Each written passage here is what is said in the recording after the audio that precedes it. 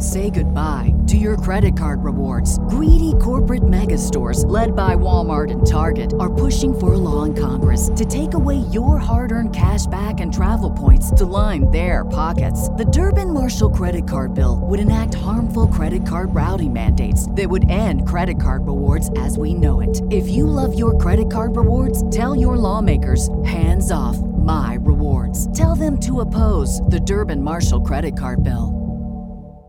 Millions of people have lost weight with personalized plans from Noom. Like Evan, who can't stand salads and still lost 50 pounds. Salads generally for most people are the easy button, right? For me, that wasn't an option. I never really was a salad guy. That's just not who I am. But Noom worked for me. Get your personalized plan today at Noom.com. Real Noom user compensated to provide their story. In 4 weeks, the typical Noom user can expect to lose 1 to 2 pounds per week. Individual results may vary.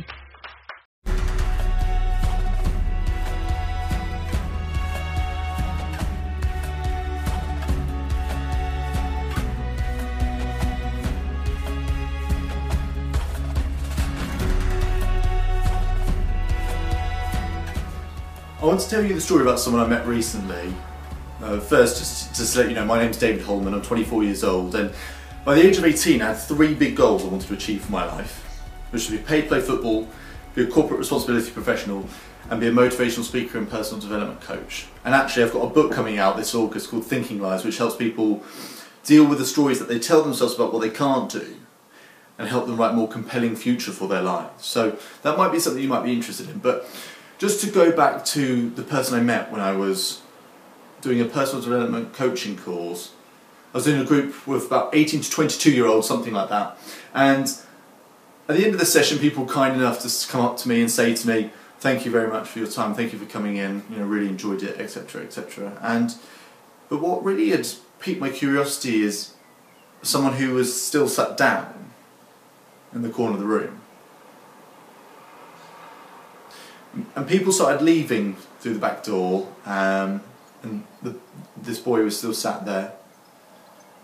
And everyone kept filtering out, and eventually the last person came and closed the door, and I was sat at the front of the room, and this boy sat there, eventually stood up and got up and came to the front, and he said, I just want to say thank you for your time. I have had quite a difficult time of it recently. I've been labelled by doctors having depression, as a few other mental health issues as well. And I find it a bit difficult to interact and engage with people. And I just want to really say thank you for what you've done in the last hour. Now this boy, he was particularly intelligent. I think he'd done chemistry, maths, economics and biology and got A's at A level in all of them. So very, very, very bright boy. But by his own admission, he was very socially awkward and he found it quite difficult to interact and difficult to engage with. But I very much enjoyed the conversation I had with him. And he said, "I've been labelled my whole life by doctors, by therapists, by teachers, with suffering from all these different things, and actually the last hour has done something different for me. It made me think that they have given me the labels, but I've chosen to accept them as who I am. I choose to accept that." And then he said, "Well, what if actually I decided they're not my labels? What if I decided that I choose my own labels?" He said, "Yeah, I think I'm going to label myself now." And I said, "That's really good to hear that."